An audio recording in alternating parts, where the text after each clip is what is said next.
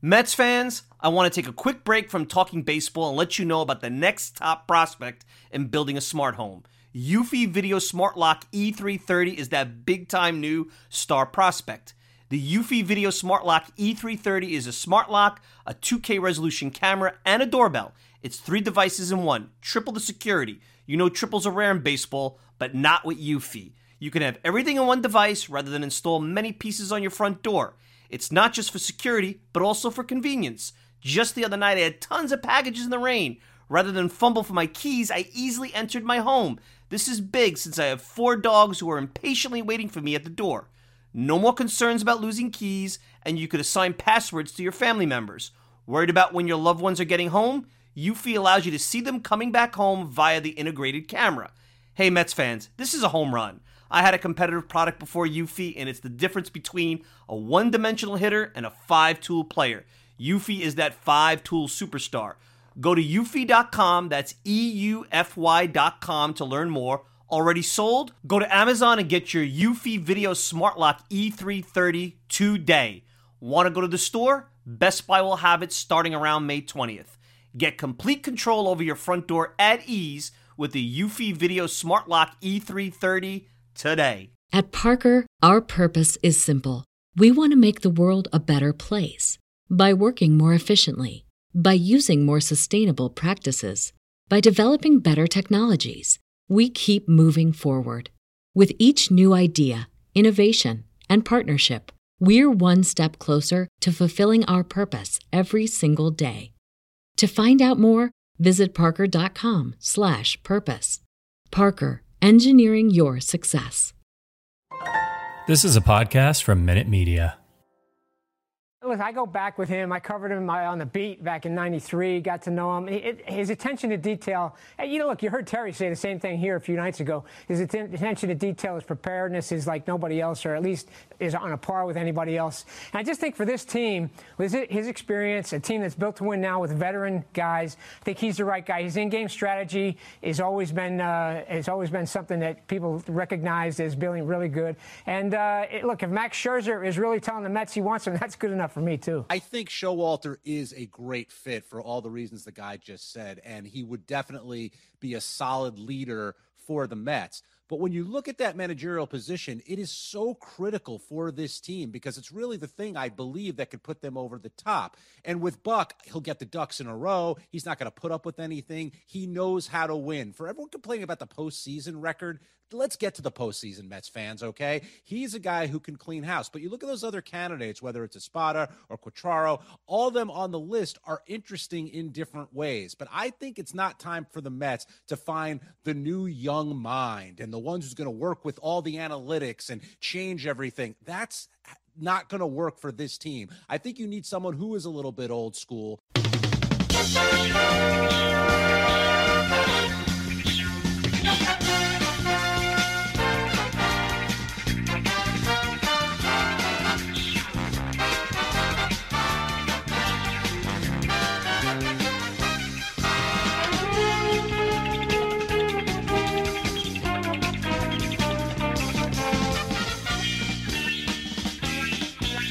It's another edition of the Talking Mets podcast here on this Sunday, December the 12th, 2021. Of course, I'm your host, Mike Silva. You can check me out all the time at thetalkingmetspodcast.com.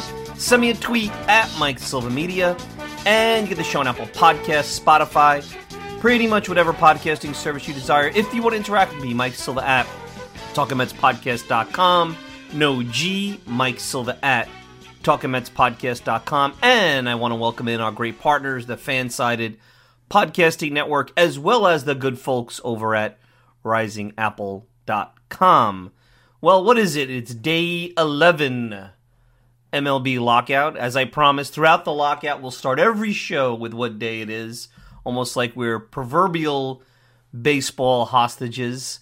Congratulations to Gil Hodges. So since the last time we were on the air, Gil was elected into the Hall of Fame. I am working on trying to put together something to kind of celebrate the event. And I also have some thoughts on how that voting went down, and specifically Dick Allen. And I'll do that another time. I don't think today's for that, but I just wanted to put that in there.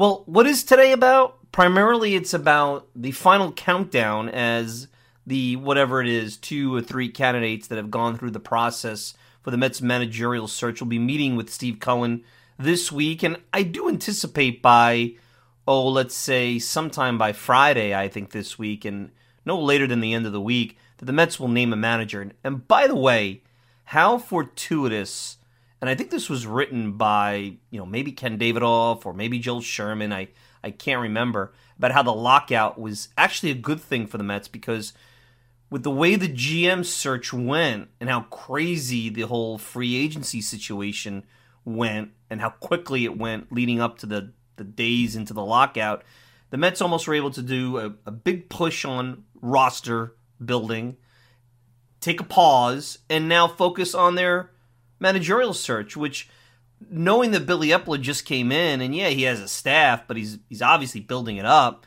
that would not have been easy in most circumstances. So to me, that is a big win. The Mets now could just take a deep breath. They don't have to worry about free agents. They don't have to multitask on multiple points, and they could go out there and they could do thorough interviews. And now with Zoom, you don't have to worry about all the pomp and circumstance, the dinners, the coming in, the this, that. I mean, there's a lot of negative with Zoom, but I think sometimes it cuts through some of the BS that, may be good nuance in learning about a candidate. Before I get into that, because as I had said on Twitter, and if you don't follow me, you should be at Mike Silva Media. Not that you probably were waiting with a bated breath, and not that I think if you looked at the name of this program or have followed me on Twitter, you're going to be surprised about who I am going to stump for to be the next manager of the Mets. Before I get into all that, I have to say one thing. This is just driving me crazy, because I am not anti-analytics. I am not anti-information. What I am anti-agenda. I am anti-authoritarian type of thought. That's what I'm anti. And when I hear, well, how can the candidate blend the analytics? How will they take instruction from the analytics department? That, to me, is media code for the analytics department saying, I run the show here. I run the game. I don't want to be in the dugout, but I like to be in the tower, like Stratomatic, and I want you to take my script and do it to how I want to do it.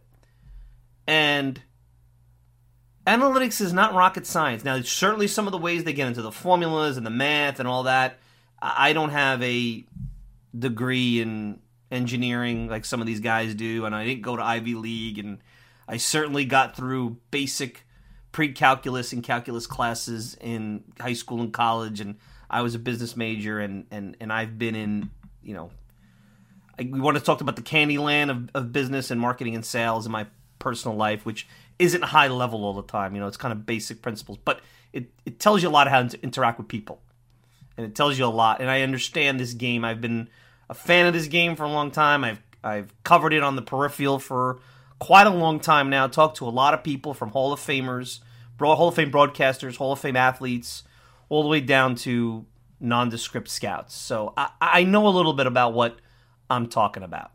The analytics are simply a blueprint or information for a manager to help them navigate the X's and O's of a ball game. That's it. That's it. Any of these guys think it's more than that? Take your, khakis and shirt off, put on a uniform, go down there, and you do it. And stop with the cottage industry power and control that has been going on probably for 20 years, which I warned everybody about at the old NYBD many, many years ago, that this was never about seeking the truth. Remember, I'll tell you, I remember, and if some of you have been on the blogosphere for a long time, the old adage from these guys used to be seeking the truth. Oh, we're just here to seek the truth. No, you're here to get a job. You're here to get a job. Just like there's a lot of writers that litter certain blogs or independent media, Mets blogs, that are out there to get jobs in the industry. So all their work is agenda-driven to get a job. And that's okay. Look, you got to work. But know your role, and know that I see through you, and know that I know what you're about.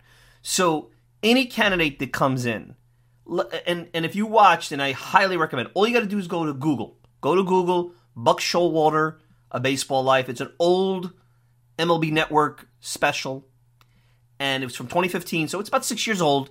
But Buck sat down with Bob Costas, and you could hear his thoughts on analytics. And by the way, I mean, unless you're completely disassociated from the industry, I mean, this stuff has been around for 2 decades. It's been mainstream for at least a decade. So it's we're acting like, oh my God, I can't figure out what exit velocity is. I listened to Mackey Sasser on our good friend John Struble. If you don't listen to Mets Rewind, you should. Talking to John Struble on Mets Rewind. I spoke to Mackey years ago, college coach, and he talked about spin rate. He's like, well, in our day, it was just a nasty curveball. You don't think that Gary Carter or Barry Lyons or Mackey Sasser, who caught Doc Gooden, knew Doc Gooden had good spin rate? Did they need an algorithm to show that? Now, I understand you could go and you could get in and you could start to look at stuff on a more nuanced level, micro level, and sometimes you get bogged down. That's the thing, you get bogged down on the details. And I'm all for the Mets incorporating analytics. I think it was a big reason why, defensively, even though they had some of the same personnel, they were much better in 2021. But let's take a step back and breathe and understand that part of the organization are information givers. They're not leaders. They're not the leader. They're not the authoritarian. As much as I know they want to be, because the more power they have, the more control they have, the more money they make.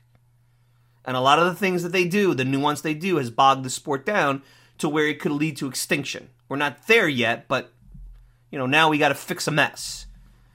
The more information you have, and the more that the curtain is pulled out in front, obviously there are changes. So that's that. I don't want to get too deep into that. So I don't have this when I make I was making my statement about who I want to be the manager. This idea, well, how do they handle analytics? Unless they are beyond ancient, I can't see that as being a problem. And none of the candidates that I see that the Mets have put out there, Buck Showalter, Bob Guerin, Brad Ausmus, Matt Quatraro, Joe Espada, Clayton McCullough, Don Kelly, none profile even the more elder statesmen of the group like Showalter as guys that don't know how to use information. By the way, Buck was an information guy probably when information wasn't really thought of.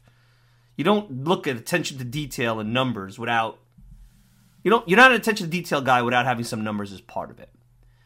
I look at this search very simply, and it's really no different than when Brodie Van Wagenen and Jeff Wilpon were doing this post-Mickey Callaway a couple of years ago. All truth, I'll repeat it again, my desire for this organization has been to get whenever you want to call young. I don't want to use the word young because young can mean a lot of things. I'm 44. Some people might think I'm old. Some people might think I'm young. I don't know what young means anymore. But I would like someone who could take over this team, grow with it, and be the manager for a decade. I think that stability is really, really cool. I was watching the Knicks Spurs the other night. Greg Popovich has been the Spurs coach for 26 years. That's like Walter Alston. That doesn't happen in modern day sports. And I don't expect the next Mets manager to be here 25, 26 years. But how cool is it to get an organization where there's some certainty, where players that play there know what to expect, with processes that are good, where free agents and recruitment become really easy because, hey, you know what's going to be part of it. Obviously, getting stale is a challenge in those kind of organizations, but great leaders know how to get around that. So that would be my desire. As I've said many times, and you heard John Harper, and even Joel Sherman wrote about this, and it was behind a paywall, so I'll recap it for you. The Mets are not at a point where they could take a risk. They were wrong on Mickey Callaway, who, by the way, was a hotshot manager. They were wrong on Carlos Beltran for other reasons. They were wrong on Louis Rojas. They probably were wrong on Terry Collins, and if you want to go as far back as the Omar Minaya era, they were wrong on Willie Randolph, and they certainly were wrong on Jerry Manuel. And I'll even go further back. They were wrong on Art Howe. And the last time they were right, and they were right in any significant way, and I take Collins out of it because I don't think he was a good manager, it was Bobby Valentine. We're talking 2 decades. The guy's running for mayor. He ran for mayor this past November in Stanford and lost.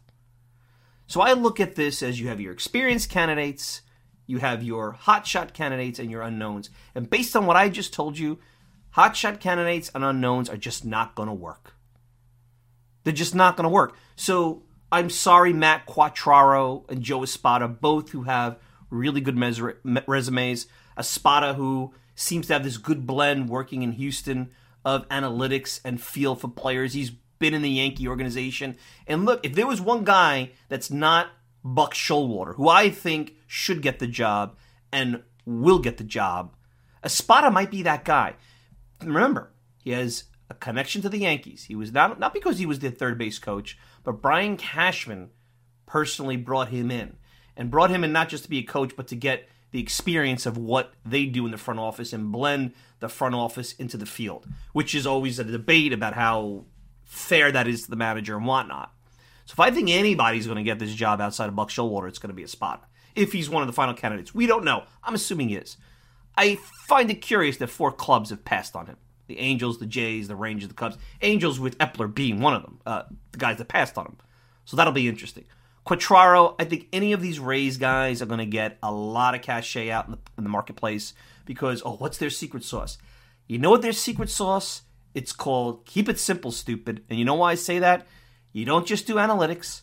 You don't just do scouting. You blend them together and you really find a way to make them work.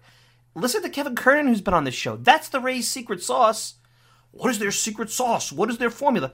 Guys, it's called keep it simple, stupid. Look in front of you. Use your eyes and use information and put them in their proper context. We've been fighting about that concept in this sport for 2 decades now. It's exhausting. This game has become like politics. It's become like Washington, D.C., where you want to scream and strangle people and say, just pay attention to what's going on in front of you.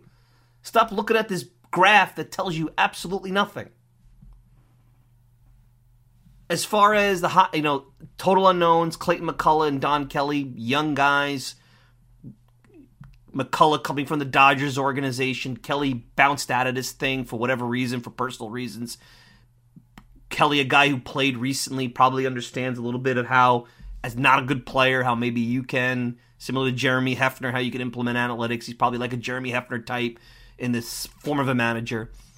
Just not the right time. Would love to see one of these guys, if they impress and the Mets can find a way to hire them away, come on the staff and be groomed. Because let's face it, the next manager's not going to be here if it's an experienced guy for a decade.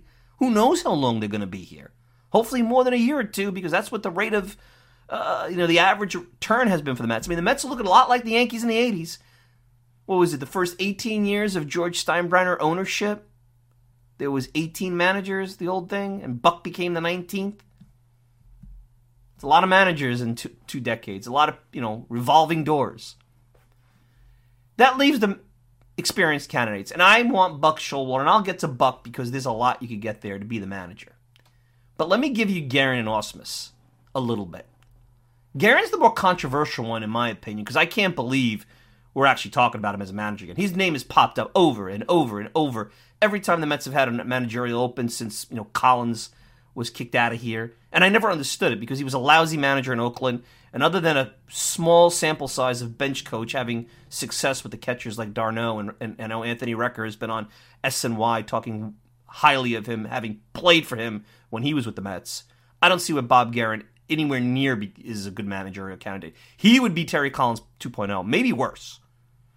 But look at Brad Ausmus. Why not Brad Ausmus? Dartmouth guy, smart ball player. He learned how to coach, manage while he was playing. I mean, Phil Garner tells a story about how he was basically helping him run the dugout at the end of his career when he was playing for the Astros. I was going through some feedback from his Detroit years, looking at some old articles. Runs a good bullpen. Looks like he knows how to work his guys in and out of a lineup to maximize their performance. Had veterans over in Detroit. Did take over Jimmy Leland's team, which was kind of built for him and was somewhat successful at the early part. Even though he's quiet, he can take charge, which could mean a lot of things. Quiet sometimes is, it's a dangerous type of thing. Now, what was interesting is reading, this is from 4 years ago. So a lot of these guys, especially Ausmus, who only had a small stint with the Angels for 1 year. So a lot of the feedback is going to be from Detroit, which is a while ago. And this was a candidate that the Mets potentially were looking at the last time they had an opening with Mickey Callaway. I think, if I remember correctly, he bounced out. I don't think it was the Mets, but I can't remember. There's some talk that he's too rigid, unwilling to admit mistakes, oblivious to analytics, which is funny because he's a Darth Vader guy. I find it hard to believe. And it's funny when the media puts that the guy's oblivious to an analytics revolution that has swept baseball the last decade. Why does analytics have to be a revolution? What are we, fighting for freedom here? Sounds like me. We're fighting for power and control in the front office and the dugout. Doesn't it, guys? That's what it sounds like to me. And when I hear revolution, that never is a good thing. Because revolutions lead to chaos.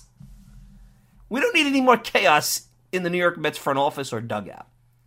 Here's the one reason why I would never hire Brad Ausmus if I read this. And it would be a big part of my interview process with Ausmus.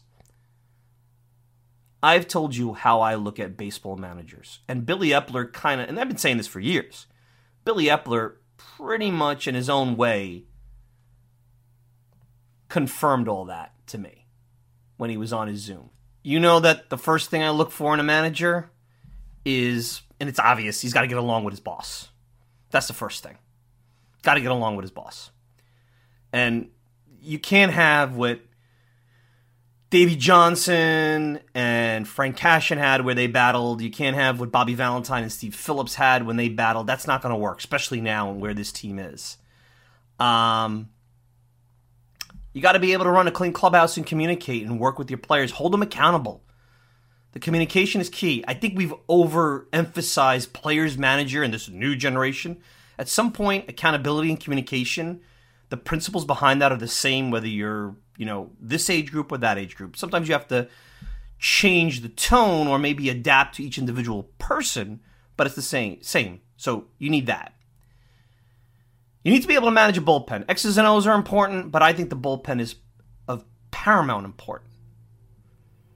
And you need to be able to manage the media. And manage the media because, and I think Epler said it better than even I have put out there, you're going to be on TV 2 times a day. I mean, you have the pregame, the postgame. Even Mickey Callaway struggled a lot with that his first year, the amount of media you have to do. I mean, think about it. You're doing a pregame, or you're doing, the old, now it's Zoom, the old dais before the game. You're on with Eddie Coleman or Wayne Randazzo on the radio before the game. And then you do the postgame. That's 3 interviews off the bat that are your responsibility every day. So there's a lot of time for you to screw up and say something that's going to ruin the public perception, which is marketing, and you would say, who cares? But obviously, with the power of the public and the persuasion and an owner who is very much involved in social media, that could turn really bad really quick. And obviously, players who take it more seriously. The media can be used as a tool to help motivate and send messages. It's got to be used very carefully. The great ones have done that. So when you tell me a guy like Ausmus appears smug, set in his ways, unwilling to set blame in television interviews, a sense of sarcasm that not everyone appreciates, even though he's patient when he's being grilled by reporters, that's going to go really bad. You know that. They'll pick up on that. That'll go bad in April. That'll go bad a week into the season. And then that'll become, the pitchforks will get out, and all will be about how clueless this guy is. And we're back to square one. We're back to Mickey Callaway. We're back to Louis Rojas and the blandness. We're back to whatever. Jerry Manuel, you name it, over the last 2 decades. And that is not a situation that the Mets can handle right now. They just can't. Bob Guerin, whole different story. Bob Guerin, I don't know why there's a segment of the fan base, at least on Twitter, and I know Twitter is not the real world, that thinks Bob Guerin's like this Miller Huggins or this next big manager. Lowell Cohen over the Press Democrat back when Bob Guerin was fired, again, about 10 years ago. And I know, like I said, Darno and Rucker, Darno has helped. I remember him speaking highly of Guerin when he was the bench coach here, and Rucker, who played for him. Communication was always Guerin's issue. He's a bland guy. He's not a great communicator. He's a guy that I think the analytics guys love. Let me give you the blueprint. You just sit there in the dugout, execute the blueprint, and you push the buttons. That's called Stratomatic baseball. That is okay if they're cards on a table playing a board game. Or on, now you can play Stratomatic on the computer. Great game, by the way. Not a video game with a lot of action and good graphics, but if you haven't played Stratomatic, the computer game, you need to get it. And I'm not getting paid to say that, because I've been playing it for 30-somewhat years. Let me read you a few quotes from Lowell Cohen's column at the Press-Democrat. Reliever Brian Fuentes said publicly he had zero communication with Guerin. What does it mean for a good manager to communicate with his players? It means he makes clear what their jobs are and what he expects of them. Guerin did not know the roles and could not communicate them, and that made Fuentes anxious. Players did not trust Guerin to do what managers do. He lost the team and could not get it back, and Beane had to fire him. It is unusual to fire a manager in early June, but no one defended Guerin. Not one A's player defended him. No one from the organizations defended him. Well, other organizations defended him. No one. With the media, Guerin was humorless and bland and afraid to take a stand or say anything of consequence. That will go over well here, right, guys? That sounds like Luis Rojas. He lacked self-assurance, and his briefings were useless. This was a leader, ? Unimpressive, pedestrian, ordinary. If you think there's a more damning 3 words to describe a manager or any leader or any person, I mean, geez, I don't know if that person would go well in a dating profile. Unimpressive, pedestrian, ordinary is the perfect 3 words that Lowell Cohen put out there. That the guy you want to lead the Mets? Remember, I've said it, the Mets are at a historic point in their history. They have an owner with a ton of money. They've had so much disappointment and failure. The team across town, as it has a couple other times in the last 2 decades, is vulnerable. You can take over and have a new generation of fans buy into your brand. That's important. That's what the Yankees did after the 80s and the Mets and ruling the town. And I'm not here to... It's not about winning the town. That's secondary. You can now do what you did to the Yankees back in the early 80s, mid-80s, and take the town and maybe build the foundation for your own strong brand for 2 decades. Like the Yankees have 3 decades, whatever. You want an unimpressive pedestrian and ordinary guy holding a $300 million potential payroll in his hands? Do you know what they will do to him on those post games? Do you know the jokes that will come of him? Now, I understand everybody could evolve, and supposedly Terry Collins evolved, and I guess he did. But Terry was very unimpressive in my opinion. He was a firecracker, and he was good at schmoozing, which the media loves. They looked over and looked past a lot of his indiscretions in terms of communication with the players. Didn't really communicate with the whole roster, maybe just the veterans, and his lack of in-game X's and O's. I mean, his bullpen management was awful.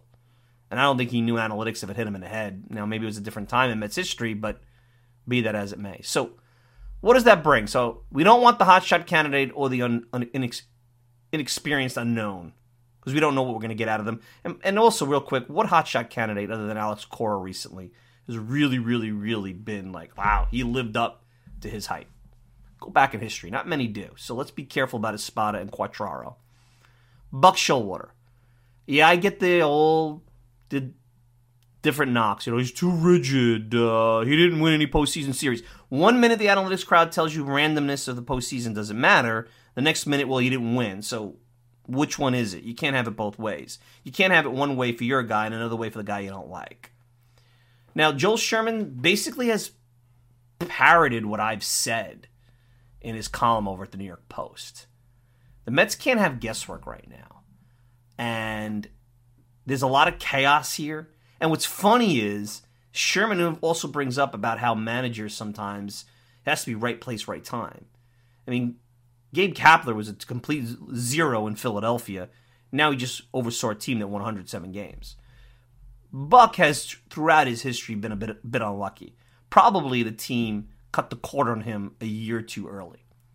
I mean, the D-backs won 100 games, lost to the Mets with Todd Pratt walk-off, missed the playoffs the next year, got Schilling too late in the year, and it wasn't enough. And the Mets team that got hot in 2000, and they got rid of him, and the next year they ride pretty much the same roster to a World Series championship. I'm pretty sure Buck could have done that, and it would have been amazing him doing that against the Yankees. Would have been a great story.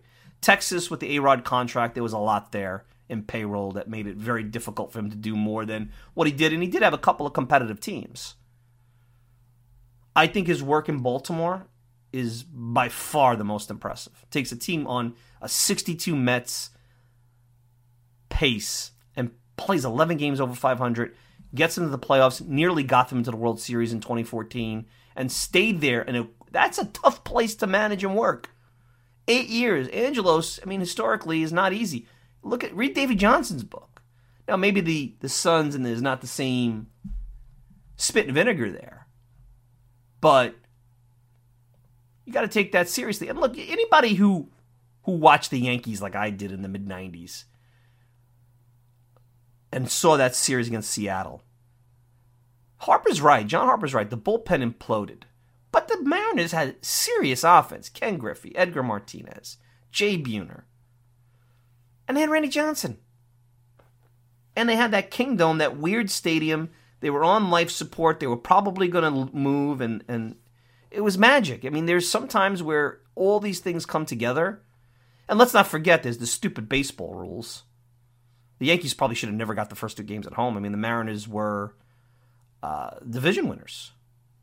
Mariners should have had first two at home, and then game 5. And who knows, sometimes with that, not having to do 3 in a row in Seattle, maybe it's different. Maybe maybe the Mariners are nervous their first game at home in a postseason series, and they maybe down 2-0, they play loosey-goosey. There's a lot of reasons. I don't think Buck deserves to be fired, but that's vintage George Steinbrenner. What was interesting when I watched that, I mentioned before, the MLB Network, A Baseball Life by Buck. G. Michael basically said kind of what these stat guys are saying. Well, for him to get into pantheon of managers, he has to win a title. That doesn't mean he's a bad manager. He has to win a title, and that's fair. I think you'll see Buck's lighter side. There was a funny interaction with Darren O'Day. Everybody who has covered this man and talked about him talks about his attention to detail, direct and honest conversation. He worries about perfection and process, and there's a constant intensity to challenge people. I understand where that could be burnout. I can understand where direct and honest scares people. You have no idea how direct and honest, how scary it is to people. I'm sure you've experienced that in your life. But you'll never misunderstand where somebody is. You think Tom Thibodeau's not that direct and honest? Forget about the Knicks being 2 games under 500. Teams could win or lose based on a lot of other factors of the manager or the coach. Remember something. The Mets right now it's critically important to make the right decision. And maybe Buck becomes a bridge. Does he win a championship? Maybe, maybe not. Maybe he becomes a bridge to a better, more well-run organization. He's a leader who's strong enough to withstand all the garbage that comes with this. I can't say that about any of the other guys. Certainly Ausmus and Guerin, based on those reports from the media that covered them in those markets, and let's say Oakland and Detroit, not exactly shark markets. Let's put it that way. Could you imagine? The media will be disarmed from day one. The veterans in that group of media, the Harpers, the Shermans, the Davidoffs, they're going to put the children in the room, and you know who the children in that group are that like to, stir up the pot with ignorant comments. They're going to be put to the side. No one's going to listen to them. Because what happens is the children see the veterans kind of go after the manager, and then they feel emboldened, and they stir the pot, and they sometimes are the flame that makes things worse than they are. Brad Brock, who's a bullpen arm you guys are familiar with, spoke very highly of his bullpen management. His in-game strategy is lauded. I already mentioned the direct and honest communication. Analytics versus implementation, it sounds like that was a part of the conversation, and Buck talked about it on the show at Costas on the MLB Network show. I, again, highly recommend you watch it. He said, look, I like information. I can look at these terms and understand them. It doesn't take a lot, but I want the ability, as the guy who's watching the game, down in the clubhouse, understanding what the players are all about. For example, do we know what's going on in that guy's life? Why he's not the right guy to put in the lineup today? Maybe he lost a family member. Maybe he's getting divorced. Maybe his head's not feeling good because of something. The analytics department can't put that together. They don't think it matters, but it does. Analytics departments are assets. They're not leaders. They have to be put in their place. And I've been worried, and we had shows about this last month, that Cohen was going in the wrong direction. Hopefully, and it sounds like with the hiring of an Epler, whether it be out of desperation or not, that's not the case. He has a relationship with Epler. Remember, this is the Gene Michael tree. Gene Michael is baseball royalty in this town. And I told you the story. I met him once, and it was like walking into the Pope's office. Met him at a ballpark. Wish I could have more time to talk to him. Didn't have that opportunity. I mean, the tree that Buck comes, going all the way back to Billy Martin. He was on Billy Martin's staff. Say what you want about Billy off the field. Smart baseball guy. Gene Michael. The experiences during a time in baseball forgotten. A true edge. Look at the guys like Jim Leland and Tony La Russa and Dusty Baker. All who were either... Jim Leland was out of the game for a while when he took over Detroit. Tony La Russa was out of the game a little bit. I saw Tony at a business conference just a couple of years ago. Never would have thought he'd be managing again. He was there talking about his charitable endeavors. Had a chance to talk to him for about 3 minutes. Basically said to him, Yadier Molina still kills me to this day. He left. All have been instrumental. These dinosaurs. All have been instrumental to winning teams last 10 years. Their teams are successful. Some of these hotshot managers are not.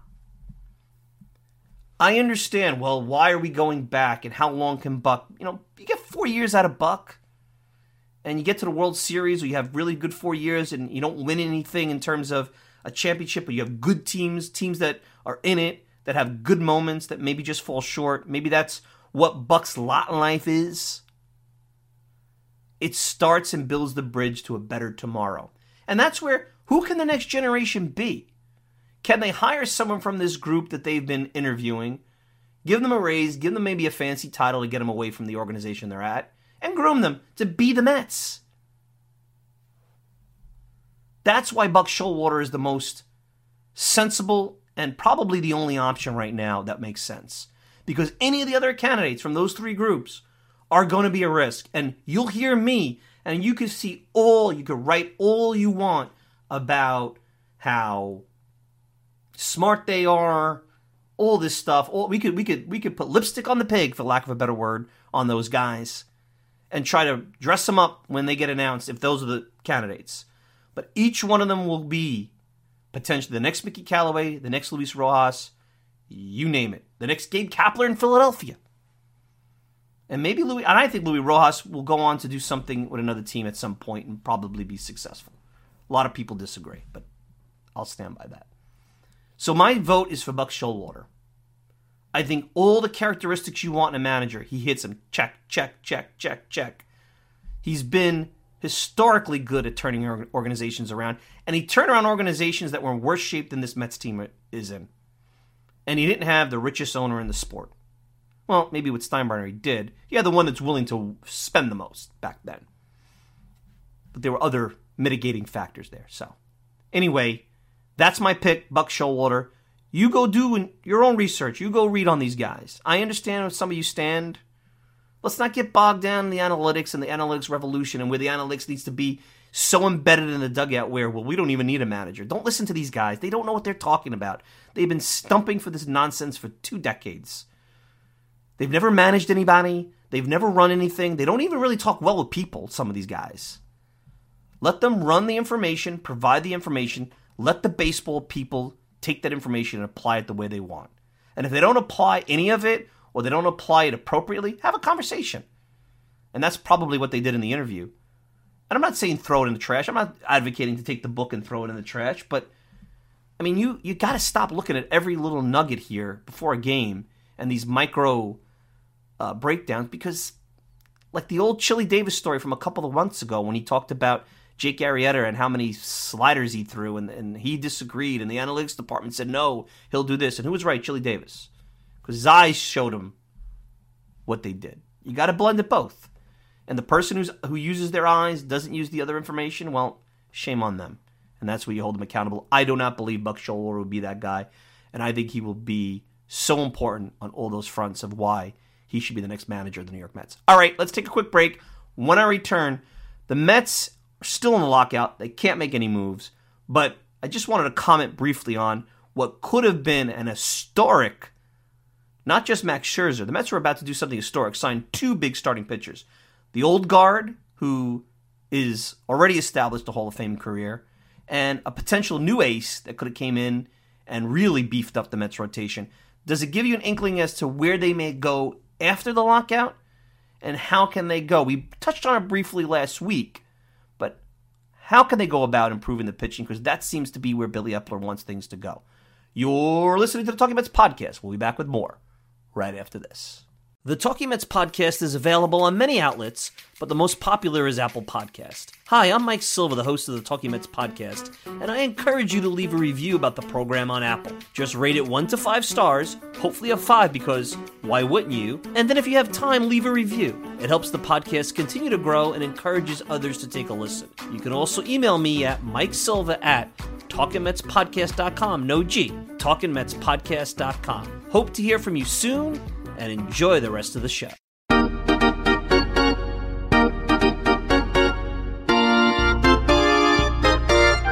All right, we're back, and as was reported by Jeff Passan of ESPN, the Mets the plan was to get not only Kevin Gausman, but Max Scherzer. So when Kevin Gausman signed with Toronto, he turned down more money from the Mets, and it did not preclude them from going after Scherzer. So we thought, at least as I broke it down, that they would basically shop from one bin and Scherzer was in that bin, and then they'd go to the next tier.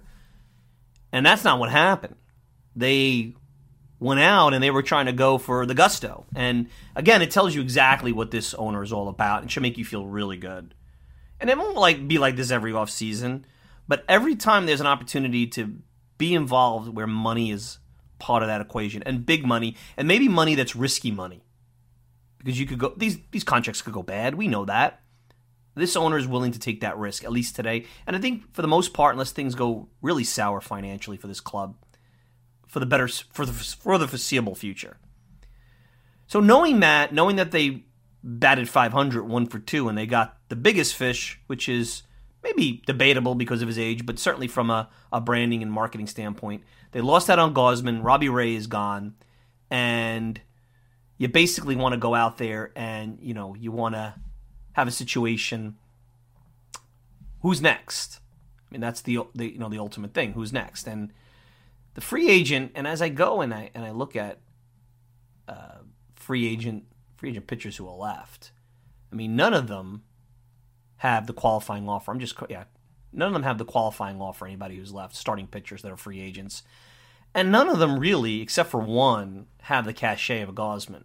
And the one that's left that I think that the Mets should explore, and I wonder what kind of contract it would take, but it would be an extremely risky contract, is Carlos Rodon.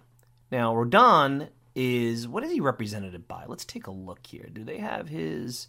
Yeah, he's a part of the Boras Corporation, so he's not going to be easy to sign. But you've seen with the Boras Corporation, the Mets have actually now established a pretty good relationship there. Who knows if Scherzer has any influence.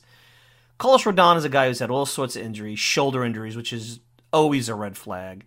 Finished 5th in the Cy Young voting, all-star, tremendous. At every bit this season of a Brandon Woodruff or a Gausman. He only made 24 starts and 132 innings pitched, so I don't know if he's a guy that you could expect 30 to 33 starts in 7 innings, but he's a guy that would give you extremely high-quality work in the innings he does give you.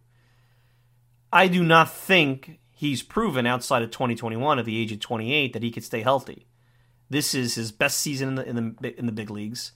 It's a breakout season. He was pretty much hurt for 2 years. The last time he even did 20 starts was 2018. The last time he made as many as 24 starts was 2016. We're going way back on that. And let's face it, any of the big free agent pitchers made a minimum of $20 to $23 million a year. So that's what you are going to have to pay him. Now with Rodon, maybe it's a shorter term deal. Maybe it's a 2-year deal, which mitigates some of the risks. So you're taking all the money up front here. And it's a lottery ticket. It's certainly a lottery ticket. It's a lottery ticket that's less of a pie in the sky than it was just a year ago. But outside of that, I look at the free agent pitchers. If you don't want to go that route, that lottery ticket, or that lottery ticket becomes way too expensive, you're looking at a lot of guys who could be good. Nobody that's top of the rotation potential like a Gausman. Could be done. And I guess the other way the Mets have to go, just to look at it, and I think they have to do this regardless of whether they could go and land a Rodon for big money. Who is there, and I'm trying to think of the right way to put this, who is there? Joe Musgrove. Padres went out and got Musgrove from Pittsburgh, a guy whose traditional numbers didn't look great, but had really good peripheral numbers. Is it Tyler Anderson, a guy they looked at, who pitched for the Pirates, who's pitched for the Rockies, didn't do great in Seattle, but seems to come up fairly well on analytic-type measurements? Do they go for a veteran? Is there anything left? Would a Zach Greinke want to play in New York? That's always been a debate going back to when he was a Royal and the Yankees were looking at him, and the feeling is he's not. What are you gonna do? You're gonna resurrect Matt Harvey? You're gonna resurrect John Lester? John Lester to me is a fifth starter. Let me see how he did. I think he did better in St. Louis. The point is, where do you go? And I think the only other way you can go and improve this roster, I mean, he was okay. He was below league average in St. Louis. I mean, he's not a good pitcher anymore, John Lester. He's a fifth starter at best. But he's a veteran, so maybe he could give you some of those moments. It's a tough spot. Michael Pineda. It'd be interesting to see where the Mets go here, because impact is really one guy on the free agent market. You could beef up the bullpen. And yeah, you got some guys that, McGill and Peterson. But right now, Taijuan Walker's your 3, and that's okay. But he might be more of a 4. You really probably need someone who can give you. And I think Steven Matz was going to be that guy. He turned the offer down. That kind of performance. Now, Rondon could give you that plus much, much more. But he's a risk. And then you could say, where do they go in the trade market? See, I still think the trade market's going to be tough for the Mets. The two teams that have most rumored to be open to trading pitching are the Oakland A's and the Reds. Now, the Reds have Luis Castillo, and the A's have their trio. And, the A's trio, Sean Manaea, Bassett, those guys, Frankie Montas. I said all along that I thought Bassett was the guy who was the most realistic. I think he's the one that will bring back the least. But I think both those teams, and we also don't know, and I think what will play into it will be the salary floor. Is that part of the new CBA? Because they're going to need to field a team. But if I'm trading those assets, I'm going to make those very expensive and a big part of any rebuild or retooling if the Reds are looking just to trim payroll but still retool and rob Peter to pay Paul, so to speak. I don't know if the Mets are willing to do that. I mean, they came on, Epler came on the Zoom conference and said they don't want to trade any of their top prospects. Is Mark Vientos part of that top prospects? I don't know. He had very impressive numbers. Can he fetch one of these guys? I think he can be part of a deal. I don't know if he can be the centerpiece of the deal. And is Dom Smith or Jeff McNeil, and I would not trade Jeff McNeil. Dom Smith, is he worth anything? I don't know. I mean, where else would you go? J.D. Davis? I mean, these are all good pieces. I think they point more towards a Chris Bassett than a Frankie Montas or a Sean Manaea. I mean, Luis Castillo, certainly no. Would you be able to take on, and I think that's the other question, I think the Mets will, would they take on a bad contract like an Elvis Andrus contract that's way overpaid, a couple of years left at $14 million per, to be able to pay less in prospects? Can they do that with Cincinnati? I mean, if you look at the Reds, do they have a guy like, is Mike Moustakas an albatross around their neck? Eugenio Suarez, is he an albatross around their neck? Do they want to get rid of him? Do you want to go the route of a salary dump for lesser prospects like a Sonny Gray, who Brian Cashman felt and Gray proved couldn't pitch in New York? Do you want to go that route? Do you want to bring him back? I think he's a Connecticut guy, so I'm surprising to hear that.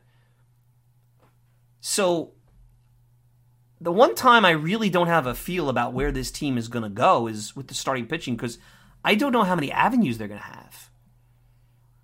And hearing that they lost out on Gausman, and Gausman took less money to go to Toronto, I mean, it tells you a lot about what he felt about Toronto. Maybe there was some fear, and maybe not having a manager and not having a direction That's probably where it got hurt in that free agency situation.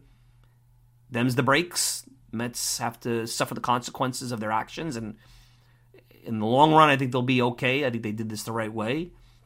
But you might have to really find a way to get Carlos Rodon into this rotation. That might be your best chance at making a significant impact. Sure, you could go in the season with a lot of different arms that give you if. That could be very dangerous. Because the offense proved that it cannot, at least the offense that's coming into the season, it cannot score 5 runs a game. It cannot carry the team for any sustained period. It lost a big bat in Baez.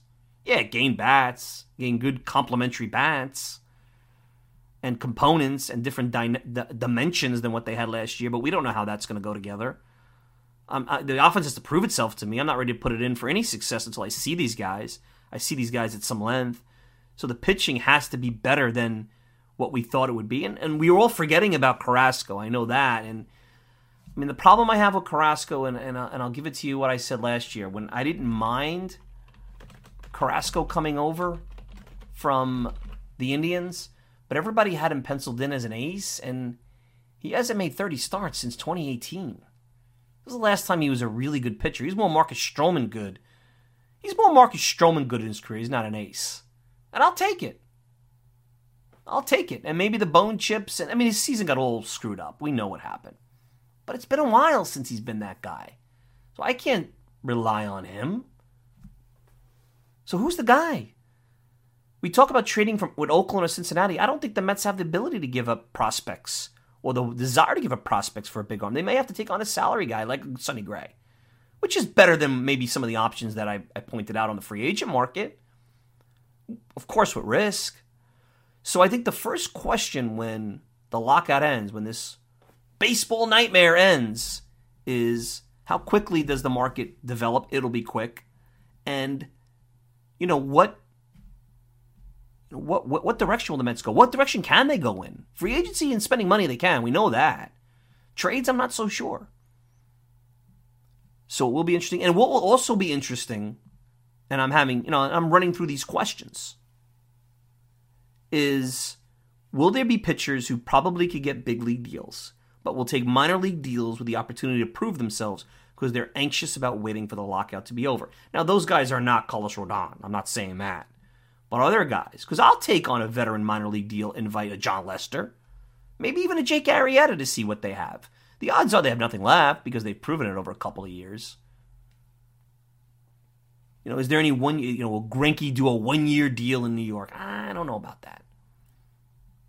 I guess it would depend on the manager. What is Buck Showalter, if he's the guy? Does he change minds out there? I mean, you could beef up the bullpen. And I heard about Kikuchi, who's the starting pitcher from Seattle, has some good metrics, and maybe they go that way. But I don't know. To me, he looks like a situational reliever lefty. Got hit pretty hard. I know he was an all-star. I know he's got some good... he's got upside, so if you go that route... But if you're going to have to give a 4-year deal, which is probably the market he's looking at, if Steven Matz and some of these other guys, DeSclafani got these 3-4-year deals, well, I don't know if I want to give that to him. I'd rather go year by year and see what I got, because I think that you're going to get locked up and it's going to prevent you from making a move in the future. Even though you have a rich owner, there is limitations at times.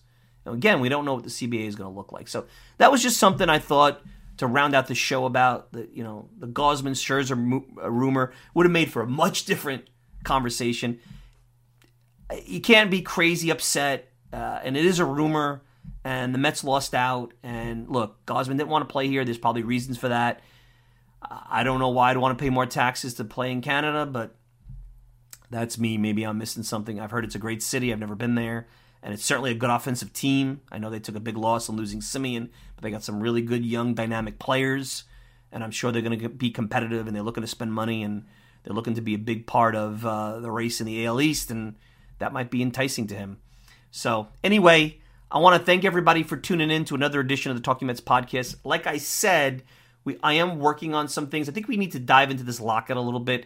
As I predicted going forward, there's going to be that, breaking the ice. They could be talking. Maybe there's no rumors about it right now. But the first person to reach out and get serious about negotiating is the one that loses leverage. So I think we're a long ways away. I don't think you're going to see any movement my opinion, until after New Year. Gil Hodges and the Veterans Committee, I have a lot of thoughts on how that went. For the most part, it went well. I think Dick Allen being not being selected is a travesty. But Gil Hodges getting selected opens up possibly another Met. So we'll get to that another time. And, of course, there's all sorts of other things that will come up. I'm sure there'll be news. And I don't think we're going to do a special edition of the show on a free agent minor league signing, but you never know.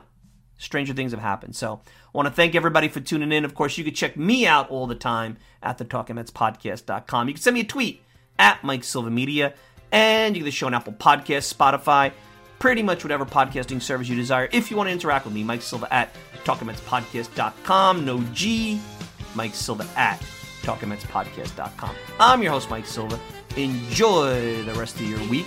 We'll be back with another Talking Mets podcast very soon. Till then, take care, everybody. Meet the Mets, meet the Mets. Head for the park and greet the Mets.